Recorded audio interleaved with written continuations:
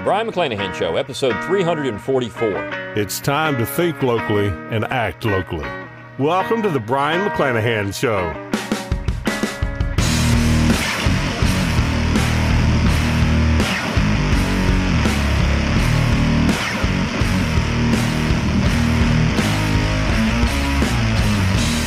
Welcome back to the Brian McClanahan Show. Glad to have you back on the program. Very glad to be here. Don't forget to follow me on Twitter at Brian McClanahan.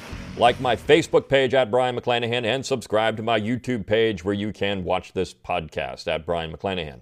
You can find all those social media accounts on my webpage, brianmcclanahan.com. That's B-R-I-O-N, McClanahan.com. While you're there, give me an email address, and I will give you a free ebook, Forgotten Founders, and a free audiobook of the same title read by yours truly. Support the show by going to McClanahanacademy.com. It's always free to enroll. You get a free class. You get the best deals on new courses. I've got a new course coming out this week. You're going to want it. It's an awesome class, just like the last one. It's part 2 of this series on Southern cultural and intellectual history. If you're a McClanahan Academy subscriber, you'll get the best deals. So head on over there, enroll, get the free class, and get the best deals. You can also go to brianmcclanahan.com/support. You can throw a few pennies my way, help keep the lights on, help keep the podcast going. Get your book plates there. If you got one of my books, my newest book, Southern Scribblings, for example, which is a great book, you're going to want to get it signed. So get that book plate, and I'll send it out to you, and we'll go from there. Also, you can go to Learn True History, TRUE. It's my affiliate link for Tom Wood's Liberty Classroom. It's a great website. I teach there along with Tom and a whole lot of other great instructors. Another great resource, educational resource, in addition to McClanahan Academy. You can also click on that shop tab on my webpage. You get my Brian McClanahan Show logo and all kinds of cool stuff, the Think Locally, Act Locally logo. Lots of great ways to support the show. And as always, please share it around on social media. Let your friends know about it. Rate it wherever you get your podcasts. That's how we're going to grow this audience to think locally and act locally. And things are changing, just as I talked about yesterday. When you have progressives talking about secession, and believe me, if Donald Trump wins in 2020, there's going to be a lot more talk about secession. That alone should be sufficient to think about voting for Trump, even though Trump is awful in all kinds of things. But just that alone makes me want to do it. All right, well, let's talk about the topic, and it is the Democrat National Convention last night. I don't want to focus on any of the idiotic speeches that were given. I want to focus on about the first 3 minutes of the event. Of course, this is night 1. I can only imagine how bad night 2 and night 3 is going to be. Of course, Joe Biden's in his basement ready to give a speech there. And everyone else has got these pre-recorded speeches. Michelle Obama gave a speech that everyone's talking about today for some reason. And what's funny to me about that is Trump came out today. He said something about pardoning Susan B. Anthony and talking about Elizabeth Cady Stanton. And he took some shots at Michelle Obama. And one of the little nitwit CNN reporters, Betsy Klein, wrote a little article about this saying that, Trump pardoned Susan B. Anthony, but then disrespects Michelle Obama. So I guess because women get involved in politics, you can't say anything about them anymore because they're women. I don't know. I mean, where are we in America? If they're involved, if they're going to get engaged, well then, you should be able to criticize what they're saying, but if you're pardoning Susan B. Anthony, then I guess you can't do that. I mean, this is the thought process of these stupid people. It is so fake and transparent, it's not even funny. I think that's the shield that they're trying to, shield the Democrats, and you can be called all kinds of names if you criticize Kamala Harris, which there's a lot to criticize. Of course, you can criticize Joe Biden or Donald Trump all day. It doesn't matter. But you can't criticize Kamala Harris. And you really can't. I mean, I'm sure at some point they're going to come out with some way that you can't criticize Joe Biden because it's ageism or something. You can't say that he's too old because that's ageism, or you can't say that he's slipping mentally because that's ageism, whatever it is. I mean, but these are valid criticisms. And the critiques of Kamala Harris and the things that she has done in her life or said are valid criticisms. I mean, people are looking at you. You get put under the microscope when you're in the public eye like this. So I want to talk about, though, all that aside, I want to talk about the first couple of minutes and Eva Longoria Baston, as she said, and the first of all, she said something yesterday that was perplexing to me. She said we're going to continue to reaffirm America. Now, I don't know what that word means. Reaffirm. We're going to reform, reaffirm. We're going to reaffirm. I guess this is a new word. You put reaffirm and reaffirm, reform and reaffirm together. I don't know. I mean, what does that mean? Is this like Obama saying in 2009 we're going to continue to remake America? I guess that's now reaffirm. We're going to reaffirm things. I just don't know. It's not in the text. If you go and you look at NPR, or I'm sorry, C-SPAN is where I looked. C-SPAN, they had the text of all this stuff that they were talking about. If you go and look at the text, they cut that out. Why? Because it doesn't make any sense. So they're going to cover for it. They should put up there, we're going to continue to reaffirm America. Let people know this woman doesn't even know what the heck she's saying. I don't know. But they won't do that because they're going to provide, cover for these idiots that go on to the Democrat National Convention. But anyways, I want to talk about the first part of this because after she finished doing her little talk and how this is the most important election of our lifetime. I know you've heard that a lot, but this really is the most important election of our lifetimes. Why? Why is it the most important election of our lifetimes? How do we know there won't be a more important election 2 elections from now or 4 elections from now? How do we know? How do we know that the election of Obama, that was the most important election of our lifetime then when Obama was elected president, and what makes this one more important? How do we know and how do you know how long someone's lifetime is? Maybe they're 90 years old. Maybe there was a more important election. Maybe the election of Franklin Roosevelt was more important. These are stupid statements that are made that just are made offhand like, oh yes, the most important election of our lifetime. No, it's not. It never is. And it never would be if we were all thinking locally and acting locally. So that statement alone is just stupid. And I just don't know why people continue to use it. It doesn't make any sense. It's illogical. But that said, then they go into this part about the Constitution and the Declaration. So they have this part where they go through all these different people talking about the preamble to the Constitution. Now, this is the funniest thing to me.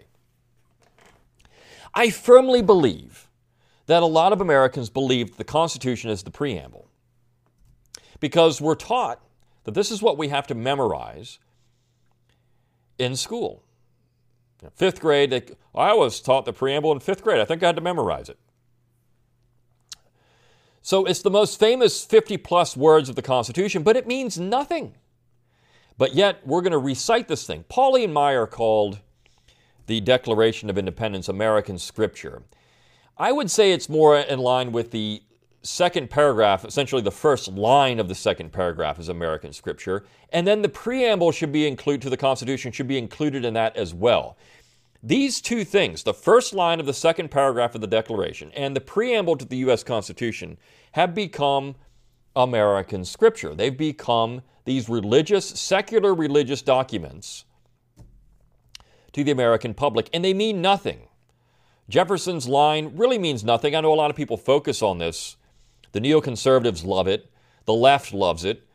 Jefferson himself said it really didn't mean much of anything. It was just an expression of the American mind, and he lifted it directly from the Virginia Declaration of Rights, which, by the way, said something a little different, and everyone knew what he meant by these things. Of course, as you move forward in the 19th century, it gets a lot of focus because the abolitionists used it as some type of knife against the South, and then the South began defending their institutions based on what they considered to be a perversion of that line. So it got a lot of discussion in the 19th century, and then we move forward. Lincoln used it in the Gettysburg Address, and so it's become this sacrosanct line, but same thing with the preamble. Why is it that we force every school-age child to learn the preamble to the U.S. Constitution? What are we doing there? Well, there's certainly an agenda behind that. And this goes all the way back to the ratification of the Constitution. Why is it we force every school-age child to learn the Pledge of Allegiance, which of course was written by Francis Bellamy, a socialist children's minister who was related to Edward Bellamy, the utopian novelist whose book, Looking Backward, is a full expression of what the progressive left really wants. He called it nationalism, right? This is This is the thing. He called it nationalism. It wasn't socialism. It wasn't progressivism. It was nationalism. So you had, because of Edward Bellamy, you had nationalist clubs spawn in the late 19th century. And this is when you really started seeing more of that. Now, Lincoln really put this in play with the Gettysburg Address and this one people, one nation. But of course, there were members of the founding generation said the same thing. There's Joseph Story. There's John Marshall. Nationalism has been around for a long time. It was a perversion of what the founding generation really wanted out of the central government. But regardless, it's been around for a long time. Lincoln moved it forward, and then, of course, the progressives put it on steroids. The progressives on both the left and the right put it on steroids. There are progressives on both sides. Teddy Roosevelt is a quote-unquote conservative progressive. And then you have Woodrow Wilson, and you have the other progressives moving forward. Franklin Roosevelt. I mean, basically from Teddy Roosevelt forward, we've got progressives. There's not much of a difference. Taft wasn't even a conservative. You have not much of a break at all with progressives. You can make a case for Calvin Coolidge, but that's about it. So we've got this long, unbroken strain of progressivism, and that is manifested in this idea that we need to learn the preamble. Now, of course, what does the preamble say? We, the people of the United States, in order to form a more perfect union. A union of what? Is it a union of people? A union of states? Well, of course, clearly it's a union of states, just as under the Articles of Confederation. But no one knew which states were going to ratify the document. But see, this is the distortion of it. You've got all these people on there citing the preamble. And this is the funniest part to me. Because you've got, I'd have to go back and look at, I can't remember the people that are involved in this. So they have, someone saying, establish justice, ensure domestic tranquility, provide for the common defense, promote the general welfare, and secure the blessings of liberty to ourselves and our posterity. And they have all these different people there, different Democrats and people that support the Democrats, saying that this is, what the Constitution is all about. Well, I'm actually going to read to you what the founding generation said the preamble was all about. And that is in my book, The Founding Fathers' Guide to the Constitution. Of course, you can also take my American Constitutions class at McClanahan Academy. I go into it there too. But listen what James Wilson said about the preamble. James Wilson of Pennsylvania, who is one of the most ardent nationalists. I talk about him in my Founding Fathers class. James Wilson said this: "We the people, it is announced in their name, it is clothed with their authority, from whom all power originated and ultimately belong. Magna Carta is a grant of the king. This Constitution is the act of the people, and what they have not expressly granted, they have retained." What they have not expressly granted, they have retained. He used the same line when discussing the powers of the central authority in relation to the states. So it didn't matter if we're talking about the state governments or the central government. The government is clothed in the power of the people. Now, the Democrats will say, yeah, the power of the people. But they're looking at it as a one people phenomenon, which it is not. It is not. Now, of course, we know opponents of the Constitution pointed to the preamble and said, well, this is going to create a national consolidated government. We know this is what they're saying, but we know the arguments against that were saying, no, that's not true.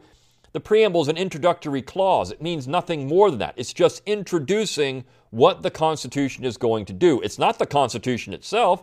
In fact, you can't go into a court of law and say, the preamble says this. It means nothing. It means nothing.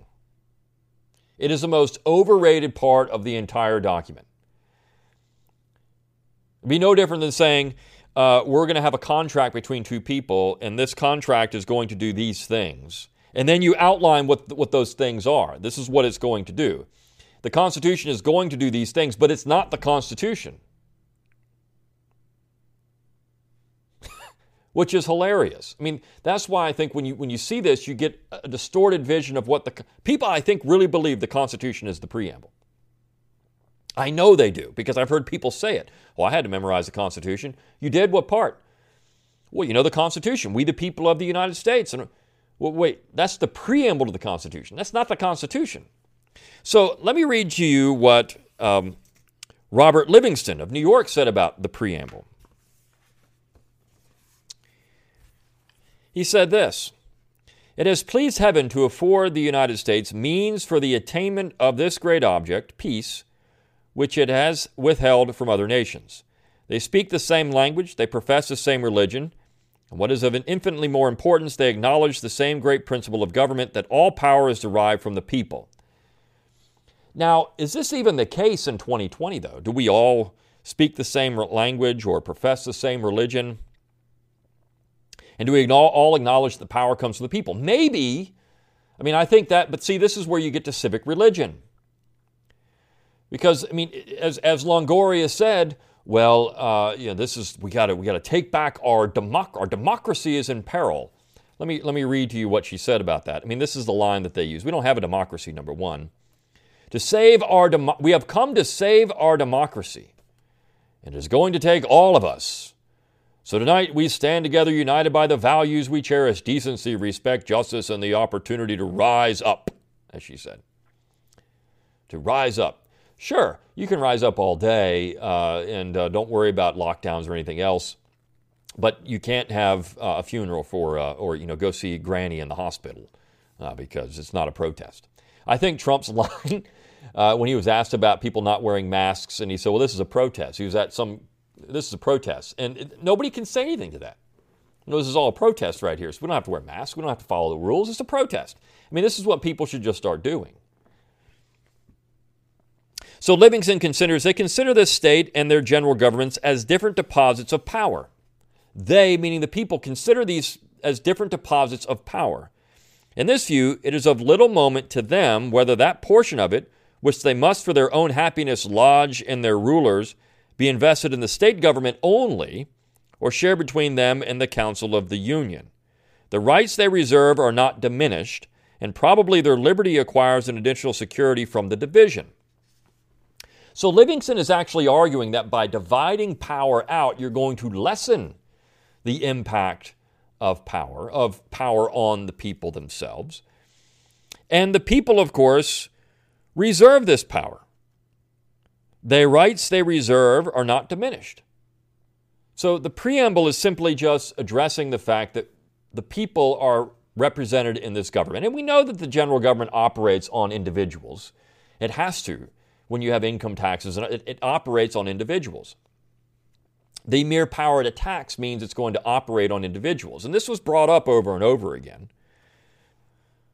Edmund Randolph said that the government is for the people, and the misfortune was that the people had no agency in the government before under the Articles of Confederation. The people made this clear. It is a government for the people. Now, this is what Madison said about the preamble, though, and I think this is very important to understand. This is what Madison said about the preamble.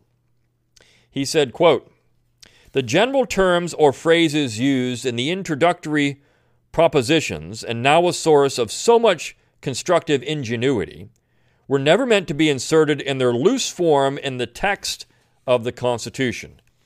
Like resolutions preliminary to legal enactments, it was understood by all that they were to be reduced by proper limitations and specifications into the form in which they were to be final and operative, as was actually done in the progress of the session." So this is a preliminary or introductory proposition limited by the text of the document itself. So you can't read between the lines. This term general welfare, you had the general welfare. What the heck does that even mean? Right? I mean, these people go up, this is the general welfare. The good and welfare clause, as John Conyers once called it, the good and welfare clause. These people don't even know what it means. They think that the Constitution is the preamble. And that is the danger of this. And of course, they follow that up with people reciting the Pledge of Allegiance. Very dangerous as well. The whole show is a national farce. But this is where we are because of American education. You see, if Americans really understood the preamble to be what it is, which is simply an introductory clause, nobody would memorize that and nobody would care. If they understood the original intent of the Declaration, which is more importantly the last paragraph, not the first, or the paragraph that cites that these states are now free and independent states, if they knew that was the whole point of the Declaration, not some lofty goal of, some type of social goal, well then the Declaration would carry an entirely different meaning. But they don't know that because most of the people teaching these things don't know that. You got the Democrat National Committee, National Convention sitting up there saying, we the people, this is I had to learn that in 5th grade. I had to learn that in school. I had to memorize it. Why? Why do we memorize such stupidity? It doesn't matter. The U.S. Constitution is not the only Constitution in America. It's not even the most important Constitution, really. In reality, it's not. Your state Constitution is more important than that one because your state Constitution operates on you every single day of your life. Whereas the U.S. Constitution, unless you're talking about taxes, is really secondary. All of this focus, this laser beam focus we have on the central authority is a waste of time. Now, I know I do it here, and you could say, well, you're being hypocritical. I am, because we need to start refocusing our attention somewhere else. And this is where I said at the beginning of this, if Trump wins, there's going to be more talk about left secession, California, Washington, Oregon. For that reason alone, people should be considering voting for Trump. Get those people out. And I'm going to do an episode this week. What would America be like without California? We'll just take California. What would America today be like without California? Politically, what would it look like? I am going to do that because there's a couple articles that came out recently on the mass exodus of people out of California, particularly out of Los Angeles. They're leaving it in droves. It's become a horrible place. And I think as Trump has ingeniously started focusing on this as he's gotten out he's doing more and more speeches now again. And I think that he's ingeniously focused on that. Look, if you want Democrats running the United States, look at how they run cities. You think it's going to be even better? You think they're going to do a good job? Look at these cities. Look at Portland. Look at LA. Look at New York. Look at these places. They're terrible right now.